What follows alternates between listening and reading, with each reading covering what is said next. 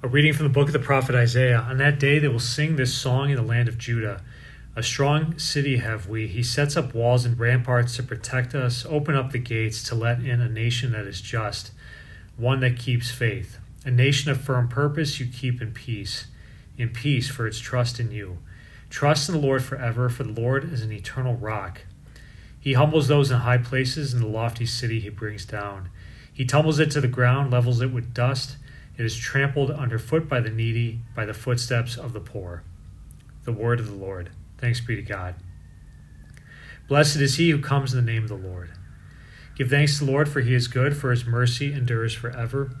It is better to take refuge in the Lord than to trust in man. It is better to take refuge in the Lord than to trust in princes. Blessed is he who comes in the name of the Lord. Open to me the gates of justice. I will enter them and give thanks to the Lord. This is the gate of the Lord. The just shall enter it. I will give thanks to you, for you have answered me and have been my Savior. Blessed is he who comes in the name of the Lord. O Lord, grant salvation. O Lord, grant prosperity. Blessed is he who comes in the name of the Lord. We bless you from the house of the Lord. The Lord is God, and he has given us light. Blessed is he who comes in the name of the Lord. The Lord be with you, and with your spirit. A reading from the Holy Gospel according to Matthew. Glory to you, O Lord. Jesus said to his disciples, "Not everyone who says to me, 'Lord, Lord,' will enter the kingdom of heaven, but only the one who does the will of my Father in heaven.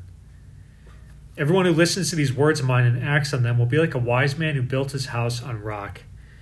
The rain fell, the floods came, and the winds blew and buffeted the house, but it did not collapse. It had been set solidly on rock. And everyone who listens to these words of mine but does not act on them will be like a fool who built his house on sand.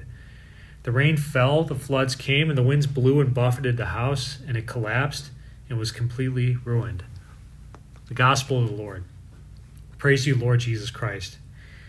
I find this saying from Christ here in Matthew's Gospel very helpful and interesting. Not everyone who says to me, "Lord, Lord," will enter the kingdom of heaven, but only the one who does the will of my Father in heaven. So many of us pray, we say, "Lord, Lord," but we're not praying right, I guess you could say, or we're not doing the Lord's will. I'm not, you know me, I love prayer, and this is like my main goal is to get everyone to pray more. So I'm not trying to say don't pray, but make your prayer better.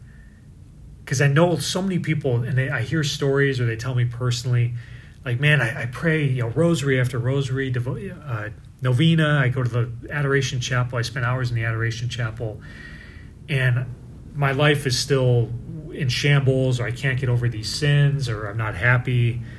I don't know God any better. I'm not praying. I don't feel like I'm really talking to God when I pray. So they're saying, "Lord, Lord," but that's not enough. Doing the will of the Father in heaven is what we're called to do. We discern the will of the Father when we pray, which is why it's really important that we pray. But to do the will of the Father in heaven is to have that fundamental openness, to ask, "Lord, what is your will?" and then be ready for him to tell you and do whatever it might be. Because I think the problem is when we go to pray, we go with our own agenda. And we do it like we're going to the gym. And when you go to the gym, you have in mind, okay, I'm going to do legs today, or I'm going to do shoulders, or I'm going to do cardio, and I'm going to get done these exercises, and then after an hour, I'm going home. Right? And it's a good workout, but you've done what you wanted to do. That's fine for the gym.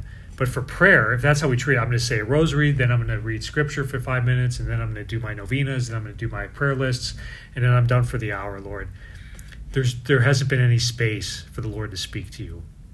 And you can do that. You can pray that way for an hour every day, with your own agenda, and you'll never change, and you won't get to the kingdom of heaven. Just like you build up a tolerance if you keep doing the same exercise. So it's the time for Advent to sit, to listen, and to do the will of the Lord. Give yourself that space for him to speak to you. Amen.